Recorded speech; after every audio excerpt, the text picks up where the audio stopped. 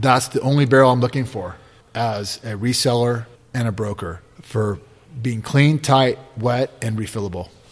So one more time, that was clean, tight, and wet. And wet. Actually just tight and wet was fine by me too. It doesn't have to be clean. He's just like, I'll wash that shit off.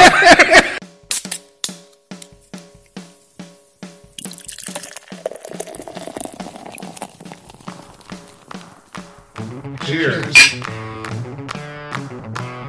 You've stumbled on into the Tap Takeover podcast.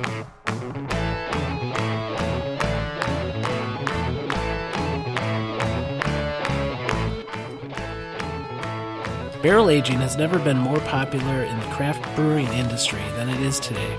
While bourbon barrels used to age stouts are the most popular version of this pastime, barrels that once held brandy, rum, tequila, gin, and even wine are now being used to enhance beers of all styles. John Gill saw a need to facilitate bringing these barrels to those that need them, and thus he became the Barrel Broker. And we'll speak with John today about everything you've ever wanted to know about barrels. John, welcome to the Tap Takeover podcast. Yeah, thanks for having me. I appreciate it. All right, well, let's go around the horn and put some voices with the names. I'm Alex. Andy here. Jesus.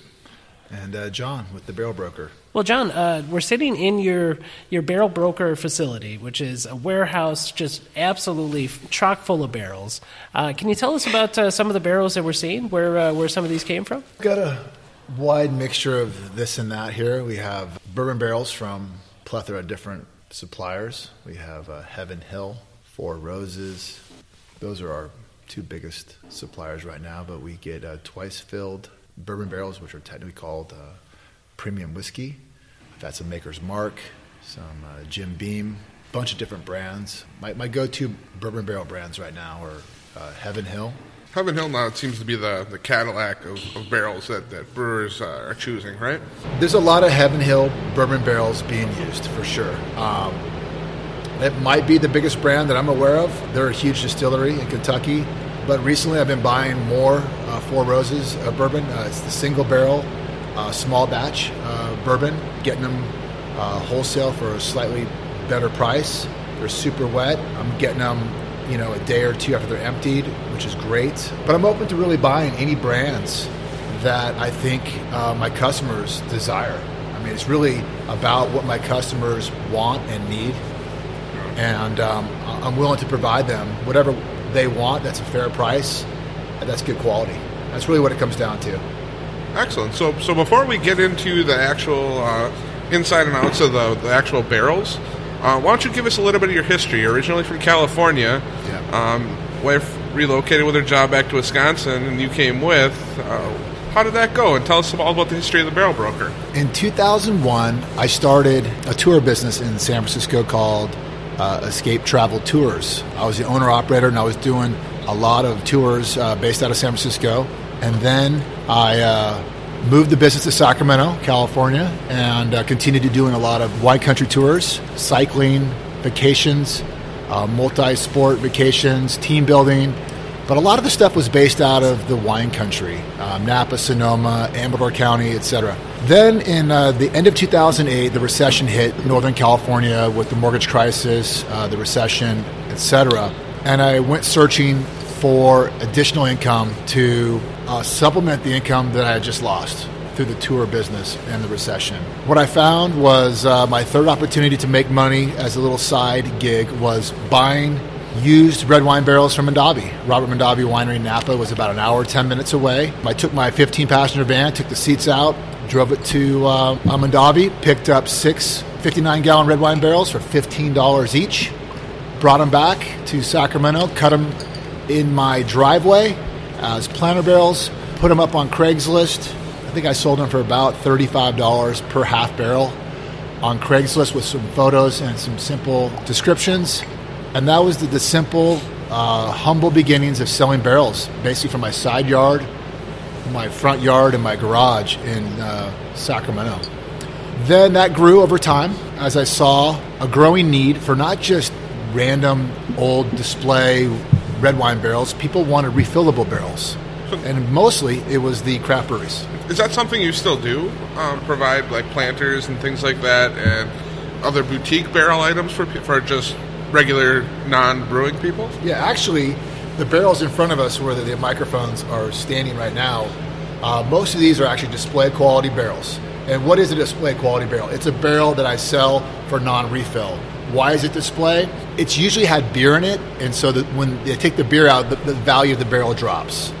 This was a bourbon barrel here in front of me, and this white painted head pretty much tells me with a head drilled bung that this was a rum barrel coming out of the Caribbean. That's what they do. They put a hole in the head because they want to fill the barrel in and out of the head. So this was filled with beer from a local brewery, and they brought it back, and I traded this. They traded this in for a freshly emptied barrel, whether it be bourbon, rye, tequila, what have you, red wine, white wine. And so this barrel has had beer in it.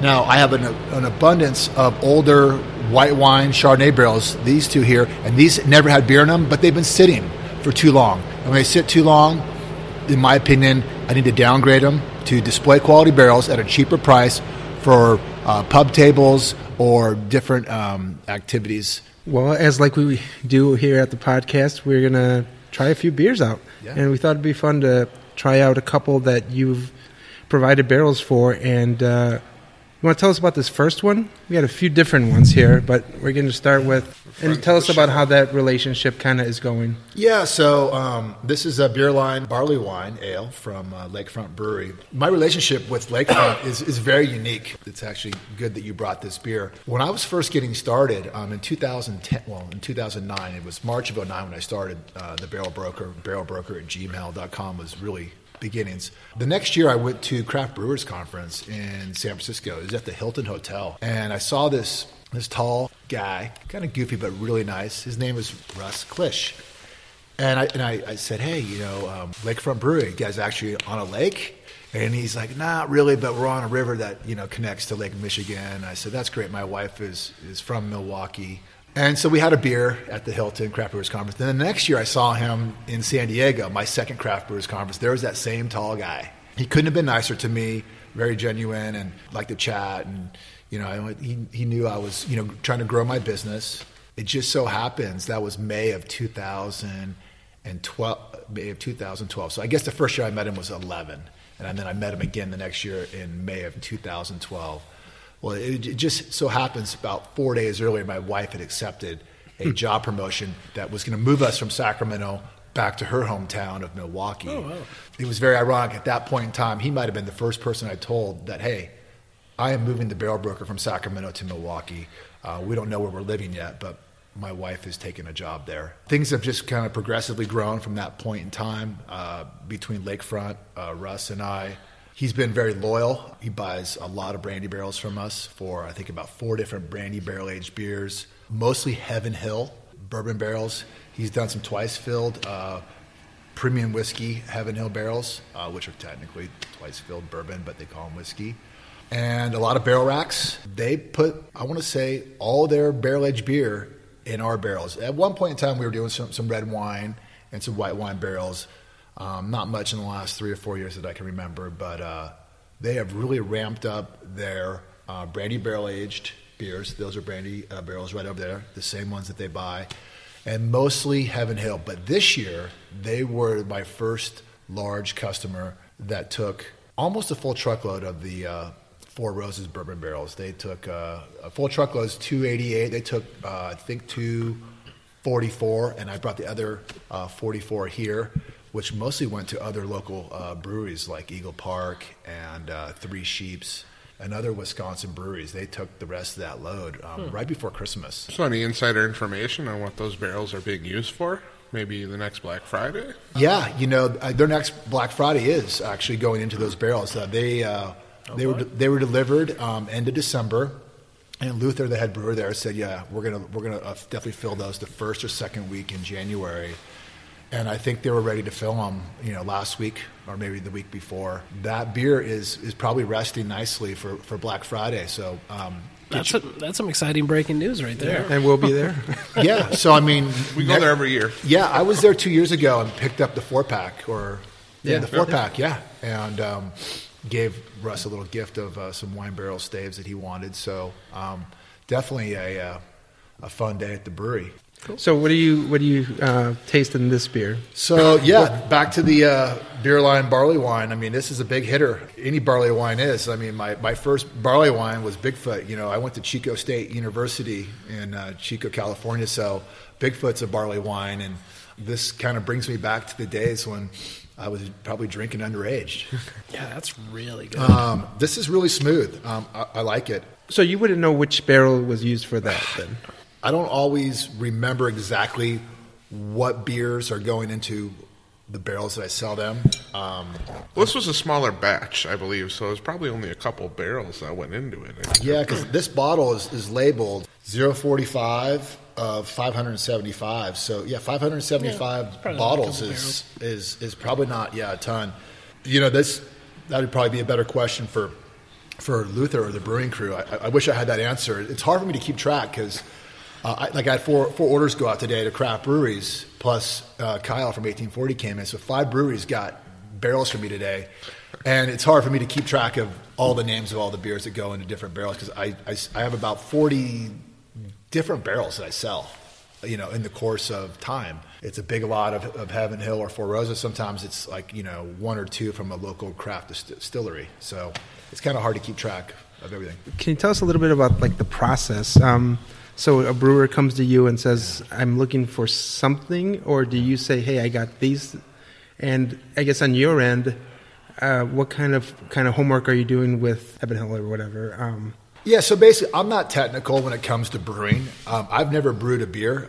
I've made 4 wines. And so I'm more of a winemaking background. I grew up on a small family vineyard that my parents still live on in Loomis, California. I started this business not knowing really much about beer other than I like to drink it, but don't know how to brew it. Usually the brewers or the breweries, they pretty much know what they want for the most part. Now, the smaller startups, they kind of come to me asking for advice, asking me to be a consultant. It's hard because I don't want to tell them to go with this particular rye whiskey barrel over this bourbon barrel or choose between 2 brands because I sell Bullet bourbon and I sell Heaven Hill bourbon and I sell Four Roses bourbon, among other brands in smaller quantities. There's different flavors that come from different barrels. I try to keep my advice simple. I give them the information that I feel is honest about the barrels and the product that comes from them and really let them make the decision. Trying to convince someone to take one barrel over another is maybe risky. The most important thing is let them know, like, which are my best barrels, what are the freshest, which ones are here most recently. For instance, these brandy barrels. I told Kyle today at 1840, I said, look, these barrels have been here a few months. They're not my best barrels, but let's pop the bung. Let's look inside with a flashlight, which he carries one. He's a barrel guy. Yeah, he's got his pocket knife, just like me, on his hip. And so I told him, I said, look, these brandy barrels over here have been here for 2+ months. But I inspected them on January 17th because I wrote it on the bung. And we popped it, and there was still brandy in there. He goes, John, these will be fine. I don't have time to steam the barrel. I don't have time to swell it. There's brandy in here. I'm going to take this barrel. I need to fill this barrel along with the twice-filled Heaven Hill bourbon whiskey barrel and the barrel rack. So he came here not knowing what he wanted. We had a conversation. We came to the conclusion that he wanted 2 affordable barrels, which he got, and a barrel rack. Did he say what he might be throwing in there, or was there a particular style of barrel he was looking for, or it was just it was a cost? It's funny. I think I asked him that question, but I don't know if I got the answer. It was pretty hectic. I had a truck driver here picking up 4 orders while he was here, and he was actually blocking my dock with his truck. So he had to move around front, and we self-loaded up the dock, and then he wrote me a check and shook my hand and said goodbye. And I said, I'll be there on Saturday because I'm going to be at Mobcraft doing a tour. So it was kind of chaotic. So I don't really know what beer he said he was putting in the barrels. I wish I would have found out, though. Awesome. So why don't we like to do little reviews on the Tap Takeover podcast. Why don't we just go around the horn, say what we feel about this beer, and then we can wrap up your history and get to one of the beers you haven't supplied the barrels for. Okay, sure. All right. So for me, I mean, this is a pretty fantastic barley wine. I mean, the rye lends itself well to the actual barley wine, and it's tasting pretty darn good to me. I think you could age this in your cellar perfectly if you wanted to for 2-3 years.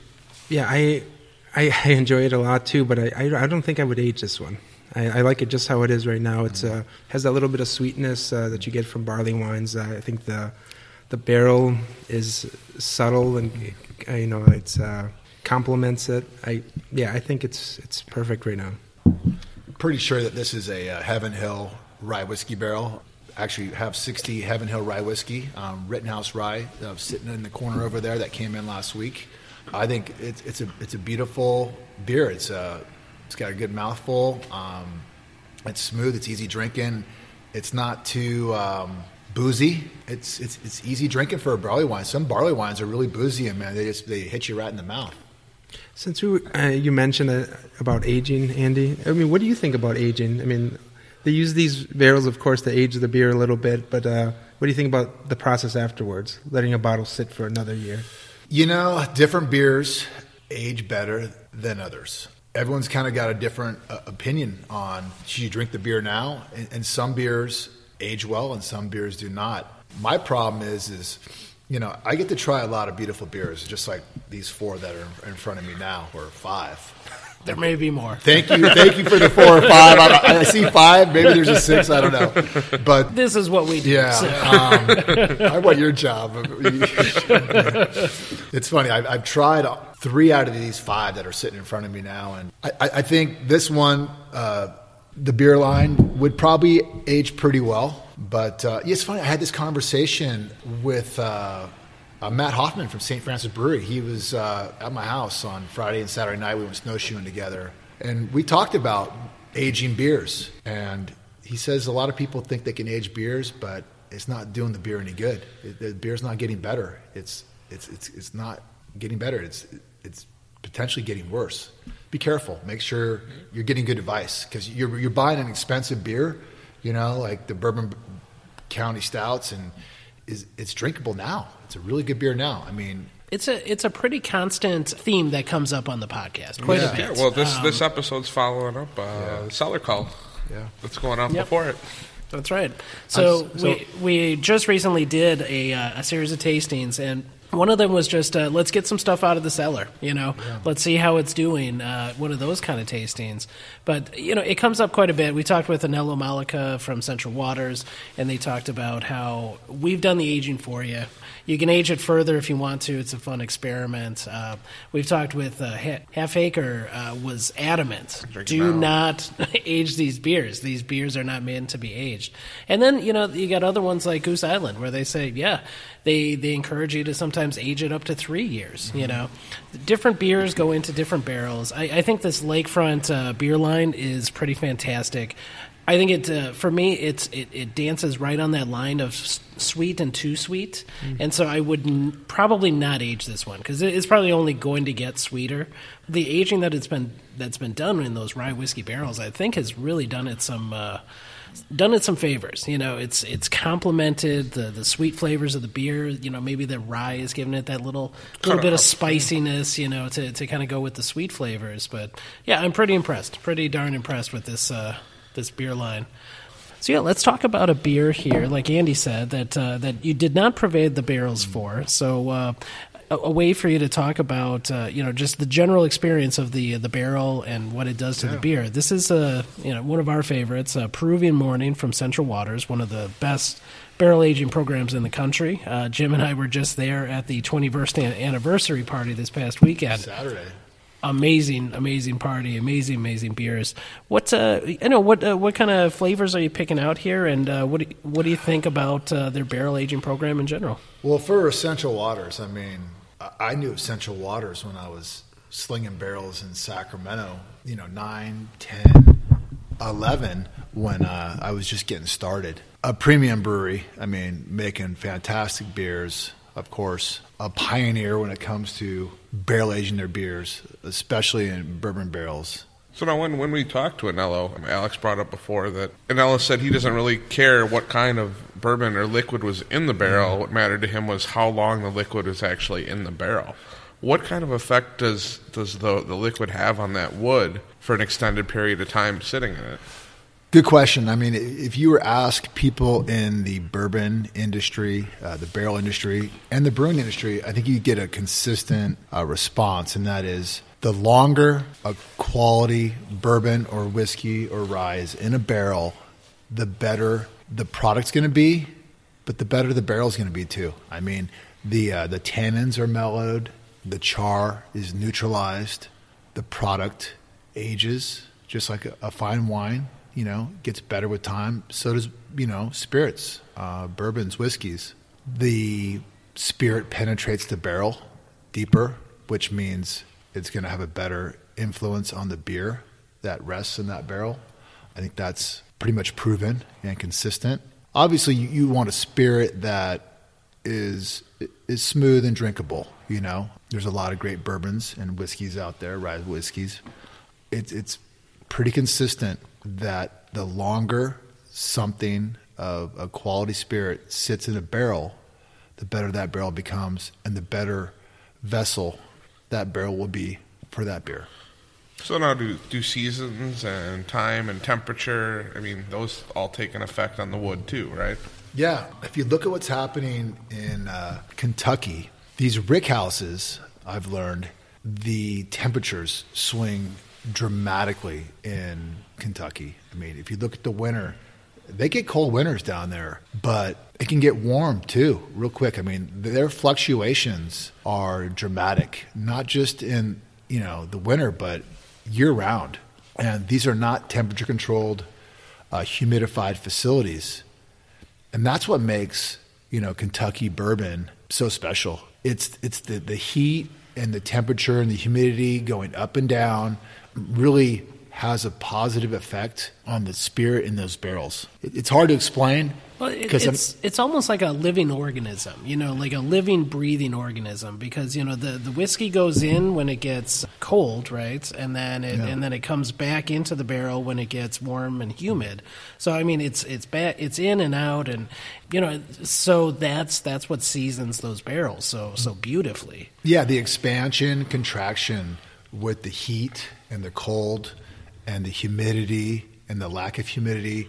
Yeah, these rick houses are designed to have that effect. There's no temperature control, there's no insulation, and it gets cold down there. It's really cold here right now. Well, speaking of getting cold, it sounds like the heater kicked back on. So bear with us here on the podcast. This is a working barrel house. So yeah, we have 54 degrees inside and about 0, maybe -5 outside. So the heater's got to do its thing. Yeah, we should mention this is one of the coldest nights that there has ever been in Wisconsin. It's going to be -20 and -50 with the wind chill tomorrow.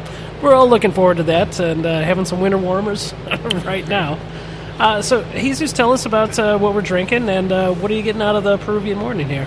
Well, Peruvian Morning is one of my favorites of the Barrel Age series, and I think it's amazing how it's a readily available barrel-aged beer.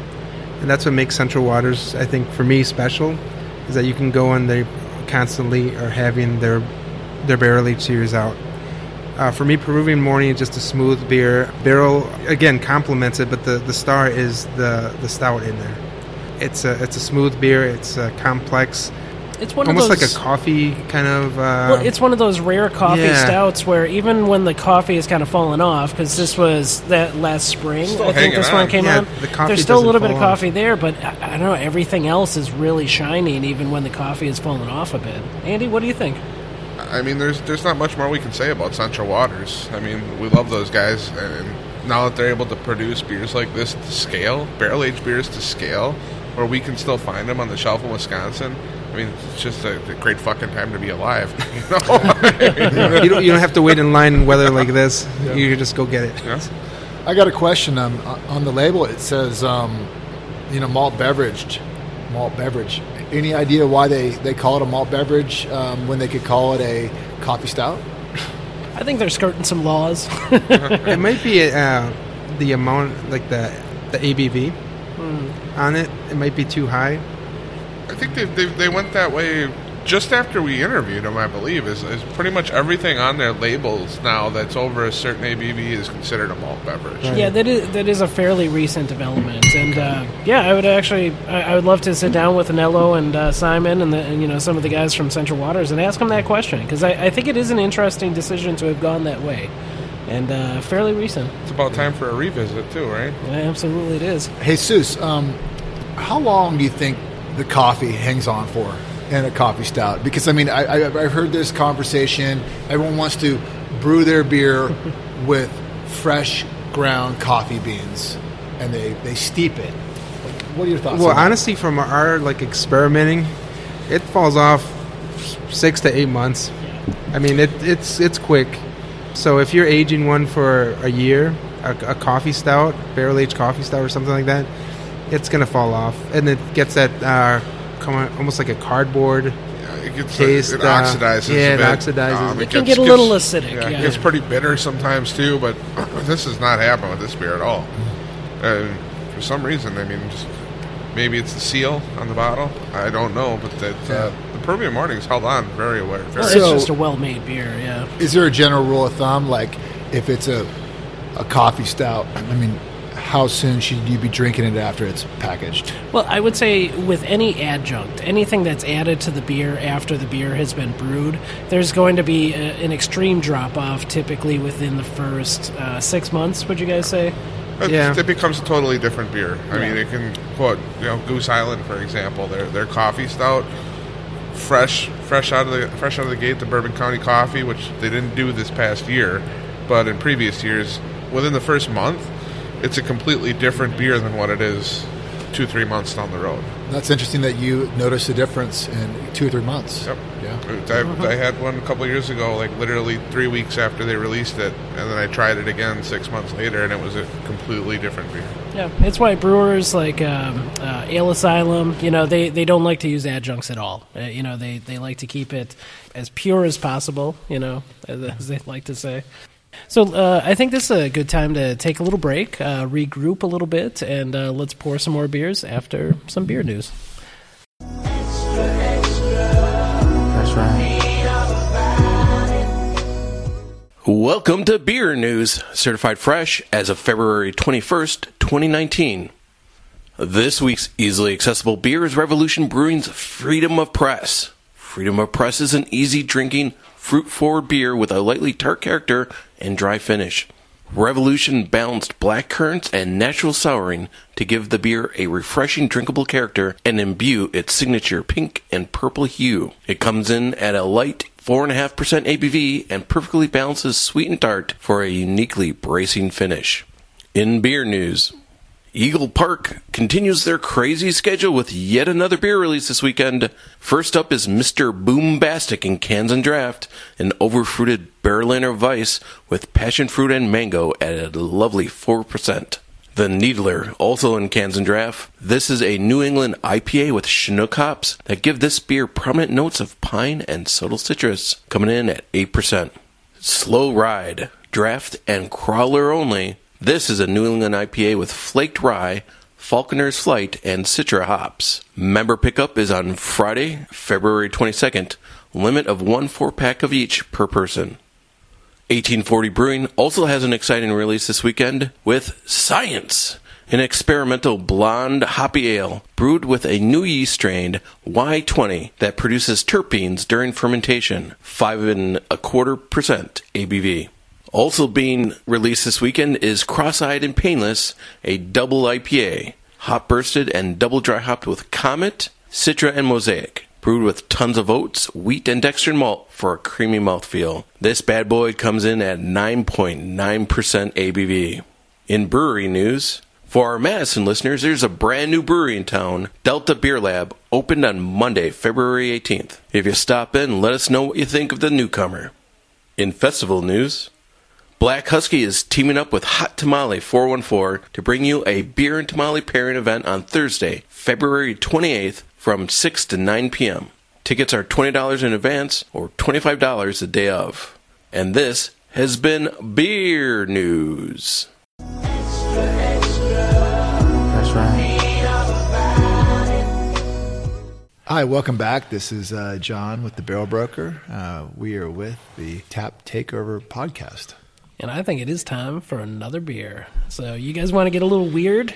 Here's a beer that was aged in a bourbon barrel. And that's about the only thing it has in connection with some of the other beers that have been aged in barrels. This is the Dragon's Milk Reserve Banana Coconut Bourbon Barrel Aged Stout with real banana and natural flavors. This is a little weird.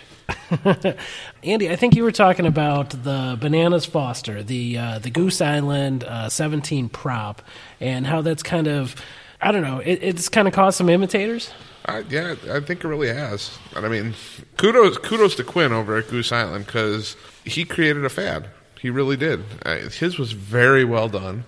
Very well done. I'm going to repeat that because all the imposters I've tried afterwards just haven't been up to snuff with it. I mean, this is a little bit sickly banana sweet for me. I mean, they say they put real bananas in it too, but to me, it's like they tossed a shit ton of banana candy in it and some toasted coconut. Well, it says with real banana and natural flavors. So, yeah, you wonder if there was a little bit of an adjunct banana added as well, or if the natural flavors is maybe the coconut. I don't know. We'd have to look into it. I do like banana. I really like banana. One of my favorite candies is Banana Now and Later, from when I was a kid. And if you like banana as much as I do, there's something to like about this beer. But if you like banana just a little bit, this might be way too much banana for you. Jesus, where do you come down on this one? I actually you said basically what I was thinking. It's not terrible. It sounds weird. The description is weird, but I also love bananas. And I think the bananas, if you didn't like it, it's overpowering. It's a little too sweet, but I like the banana taste. I mean... What about you, John? Because for me, I'm really not getting any barrel on it. Good question for the Barrel Broker. So, the Dragon's Milk Reserve Banana Coconut. My wife, Kathleen, the chief barrel babe.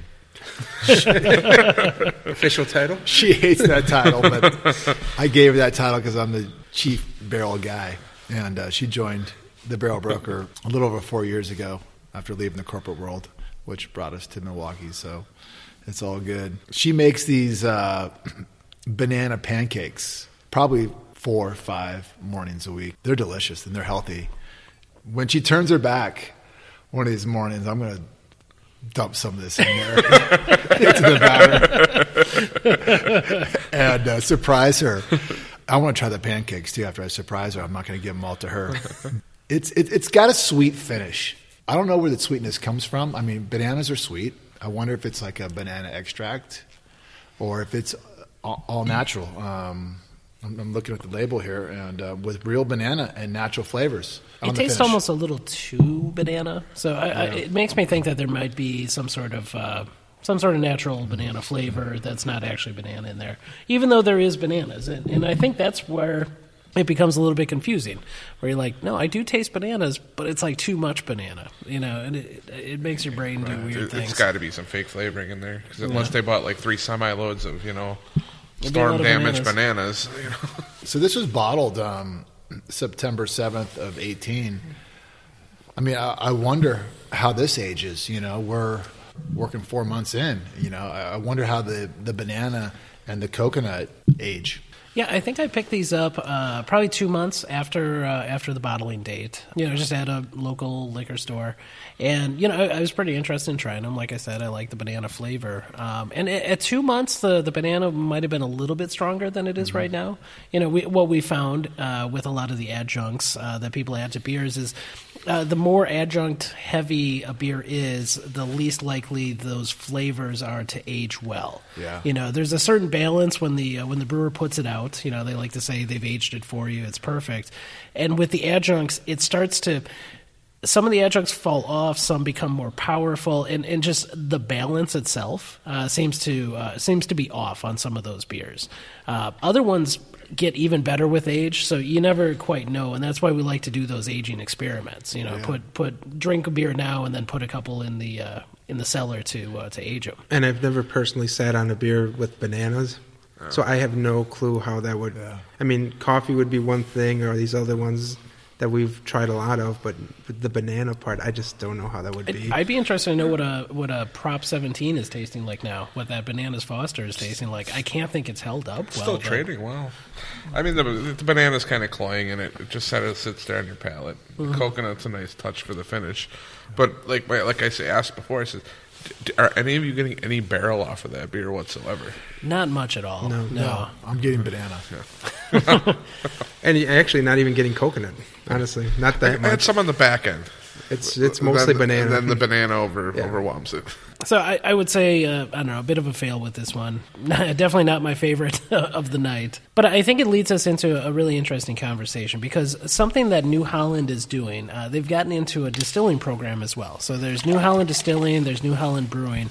And one thing that they've begun to do, and John, I think you'd be interested in hearing this, is they're taking beer that's been aged in bourbon barrels, and then they're taking those barrels and then aging distilled liquors into them. So, the big trend is for a bourbon barrel-aged beer, and now they're doing bourbon barrel beer whiskeys. It's getting kind of weird. What are your thoughts on that kind of trend? So I've seen this trend for a while. Everyone's trying to be unique as a winery, a brewery, a distillery. Everyone's trying to set themselves apart from their competitors. It's a beautiful thing. People are innovating. They're trying new things. It's not always working, but it works sometimes. And when it works, it could be a beautiful thing. I understand why, if you're a brewery like New Holland and you have a great brewery and you want to open a distillery, share the barrels back and forth to finish your products. You have a great beer in a barrel. Why not put your spirit in there and see how the spirit reacts with the beer in that barrel? I think they're doing it for two reasons. One, flavor profile. Two, marketing. Marketing's a big part of beer, wine, and spirits. Trying to do something different, trying to do something unique. I started Instagram because I want to market my product. We just got started about 6 weeks ago. How do I showcase my product? By trying to be unique with how I put that product on Instagram. And where can our listeners find you on Instagram? Yeah, Barrel Broker 1 on Instagram, Facebook, and Twitter. So any early success stories from your sales platform? I mean, it really is a sales platform for you to reach out on social media like that. People who previously weren't aware of the Barrel Broker, we're in our 11th year, and it's been a fun roller coaster. I started as a home winemaker in Sacramento who needed to make money, and I bought barrels at Mondavi. A lot has changed since that time, and we've evolved with the industries that we're involved with, which is craft brewing primarily, and then craft distilling and winemaking. We work with other businesses and individuals. I see those three niches evolving: craft winemaking, brewing, and distilling evolving. It's fun to watch the trends, follow the trends, or even try to be on top of the trends with what our customers are looking for. Used barrels, which is what we do, new and used and refurbished barrel racks. That's our niche, and I'll continue to evaluate what's happening in the marketplace that we're in, but craft is at the core of our business. The evolving craft breweries, wineries, distilleries are the customers that we enjoy working with most. I think they are our core business. And it's got to be interesting, as a businessman who deals in barrels, to see that kind of symbiotic relationship that's being developed between the breweries and the distilleries. When you see the barrels going back and forth between the two, so it's second, third, fourth use, who knows? That's got to be really exciting as a businessman who deals in barrels. I've seen a new line of Jameson that's coming out now that's been out for a while with the stout. Yeah, exactly, with beer barrel-aged Jameson and those kind of things. So it seems like it's not just an American thing now. It seems like everybody's getting on board with the power of the barrel. There's a power in the barrel that's able to change a very good beverage into sometimes an exquisite beverage. So I think without further ado here, let's get on to our next beer. Sure. Let's get one that you provided the barrel for. So the next one is the second anniversary stout from the Explorium Brew Pub in Greendale, Wisconsin, over at Southridge Mall. I've actually tried this recently. This just came out this past weekend, and I was pleasantly surprised. It's very, very good. So it's a non-adjunct stout that was aged in barrels that aged cinnamon whiskey, vanilla extract, and then maple syrup. All right. Oh, I heard about this one. Yeah. So for a non-adjunct stout, I mean, I thought it carried all those flavors very well. Yeah, so as we pour this, let's talk about what this barrel is doing to the beer and your relationship with the Explorium. Been doing some business with Mike Doble, the proprietor, owner of Explorium Brew Pub. Hashtag mall beers. Yeah. I'll have to remember that next time. Mike. It's Mike's favorite hashtag. Yeah, buys some of our barrels. I'll have to hashtag that. Yeah, this is the first time trying this beer, so I'm gonna have to take a sip and contemplate what I'm tasting. It's a barrel aged Imperial Stout at 13%. 13.5. 13.5. Oof. Big hitter. Oofda. So how many barrels do you provide for Explorium? So I see Explorium and Mike and his guys here probably every 2 to 3 months, it seems like. They come over in their van, come in here, we drink some Barrel Broker whiskey, we shoot the shit, talk about barrels and what he's looking for. John, can you please tell me about a barrel that aged a cinnamon whiskey and then a vanilla extract and then finally maple syrup? What the hell happened to that barrel? Yeah, it's funny. I think we've chosen a beer here that came from somewhere else. Because I remember vaguely that Mike told me about this barrel. That barrel didn't come from us. Oh, okay. But you've supplied a number of other barrels to the Explorer. Yeah, he told me about that cinnamon whiskey and maple. We've done a lot of maple syrup barrels out of Vermont. This particular barrel that you just read off the back of the label is pretty cool. I'm not going to lie. If I could find those barrels, I would buy them and I'd sell them. What do you think the barrels added to the beer? Are you picking up any of the cinnamon and the vanilla and the maple? There's a lot going on here. For zero adjuncts added to that, I'm picking up all those in varying amounts. I mean, obviously the cinnamon's right up front. Yeah, he brewed a good base beer to pick up all those flavors. And at 13.5, I mean, it's got the backbone to have a lot of flavor. This is a fantastic beer. I mean, I think this is my favorite of the 4 or 5 that we've had this evening. What do you guys think? I'm pleasantly surprised because there is a lot going on in this beer. Hey, that's fair. I told Mike the other day, him and Kyle knocked it out of the park on this one. Andy pulled an audible, so he's got a very special beer to end this whole thing. But that's his tops for the night so far. I got to say, yeah, this is right up there. 1A, 1B with the beer line for me. Yeah. That beer line barley wine is pretty fantastic as well. So tell us more about how you source barrels. I mean, obviously you came up in the wine industry in California. You're going to have connections there. How did you build connections within the bourbon industry? Without giving away too many secrets. Yeah. I was strictly doing used red and white wine barrels and barrel racks in Sacramento.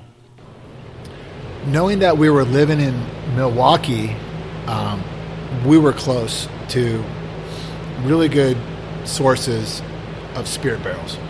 Bourbon, whiskey, rye whiskey. Certainly closer than Sacramento. Yeah. And absolutely. I'd been following the trends since March of 2009 when I started the business. What was happening with craft brewing. And I knew craft breweries were really experimenting a lot at the time with a lot of different type of barrels. And now I was close to these type of barrels. So I knew it was important to develop relationships with suppliers of these barrels. It's not easy. You're in a new state, a new part of the country. I was basically a little over 3 years into the business, and who can I trust? Who's going to be my suppliers? Who's got good barrels? You have to prepay for these barrels. jeez. And you have pretty much prepay for the freight, and the freight is non-refundable if the product shows up and you don't like it. So there's some risk involved.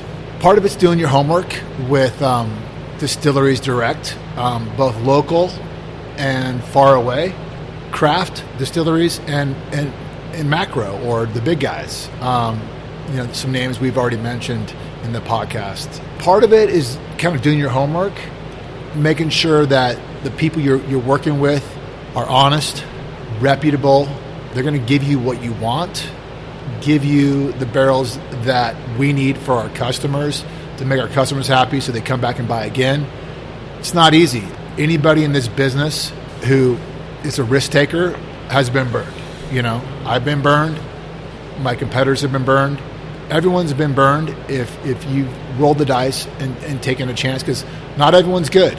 That's part of the beauty of working with a reseller, a broker, like us, the barrel broker, or anybody. So it's sort of like a lesson learned situation, right? When you get burned. Right. You know who's good and you know who's not good. Been doing this, we're on our 11th year now. I take on the risk for our customers, essentially. I roll the dice. I buy product or new product, sight unseen, all the time. So how do you differentiate though? I mean, when you look at a barrel, how do you tell if it's a good barrel? What are some of the key signals for you as to, okay, I know this barrel is going to produce a good beer, and I know this is going to create seepage and be terrible. You don't really know what you're getting until you see it. It arrives on our loading dock here in Menominee Falls, Wisconsin.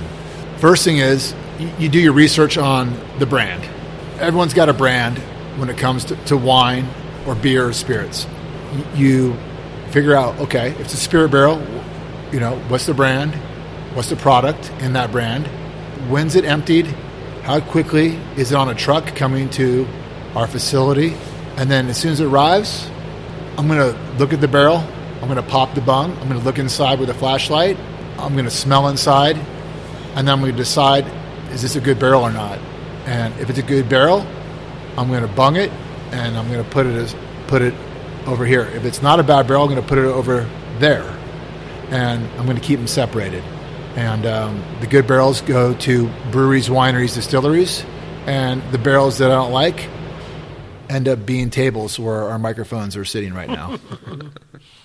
I want to talk about the range of how far you send barrels out, because you're buying them from all over, but how far do you go out? So when barrels come in, this is what I'm looking for. So wine barrels, red and white wine barrels, they come in dry. There's no liquid in red and white wine barrels because the alcohol is so low that if there was 11, 12, 13% alcohol in there, the barrels would go funky.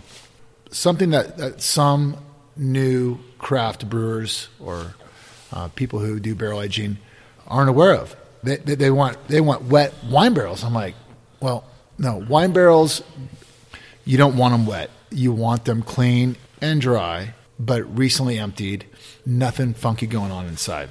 Then you have spirit barrels. Spirit barrels have higher alcohol inside, so you want them wet because it keeps them clean, tight, and wet. And the best way to inspect both would be just pull the tape or the Dixie cup or the bung on a wine barrel, look inside with a flashlight and smell. And does it smell fresh, like red wine, Cabernet, or sweet-smelling Chardonnay? That's the first thing that I look for as a winemaker. Moving over to the spirit barrels, different ball of wax, so to speak. Spirit barrels should be wet. If they're not wet, doesn't mean it's not a good spirit barrel, but it's not as good as a wet one. Like a red flag, a warning sign, maybe. Not all distilleries are going to send out barrels with visible liquid in there, even though they were emptied yesterday. You hope that they will, because 115 to 135 proof spirit in a barrel is a beautiful thing for the following reasons. One, at that level of alcohol, nothing bad is going to grow in there. Two, It's going to stay clean, tight, and wet. That means that barrel's not going to leak. It's going to have a positive influence on your beer, wine, or spirit. And that's what people are looking for. I mean, it's amazing how many bourbon barrels are being used for red wine. Robert Mondavi, his winery is doing a lot of bourbon barrel aged wines. Really? And so I don't know anybody on the planet that doesn't want a clean, tight, wet, with visible liquid spirit in their barrel. That's the only barrel I'm looking for as a reseller and a broker, for being clean, tight, wet, and refillable. So one more time, that was clean, tight, and wet. And wet. Actually just tight and wet was fine by me too. It doesn't have to be clean. He's just like, I'll wash it. All right. Talking about you get these barrels from all over the place, all different kinds. What is the range? I mean, how far do you actually sell them? So now you bring them in house. You're selling them from the warehouse. Where do they go? I mean, is it just, we've tried 2 beers from friends of the show, Explorium and Lakefront. But how far do you go with these? I try to do deliveries local myself. I have a cargo van and a cargo trailer and deliver barrels to a lot of our Wisconsin customers myself, because I love visiting breweries, as you guys do, because that's your hobby. And you guys love your hobby, obviously. It's an expensive hobby, but it's a fun hobby. It's a fun hobby, yeah. But yeah, my reach is about 2 hours. I mean, I go up to Oso Brewing and then down to Chicago, and that's about my reach.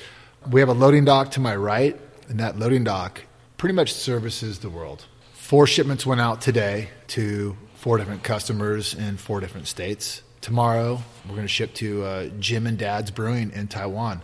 That'll be our 3rd order with them. In December and January, we ship to Hong Kong. Got to be the furthest you've sent, right? Yeah, Hong Kong is, once you start going to Asia, it's, 3 pallets is north of $1,000 in freight. Other side of the world. We've shipped to all 50 states, only a couple to Alaska. I personally enjoy shipping or delivering to our Wisconsin breweries. I mean, that's where we live. This is where we work. This is what I'm most passionate about. But we don't discriminate. We have product that we can ship to people who want it all over the world. And it's a beautiful thing.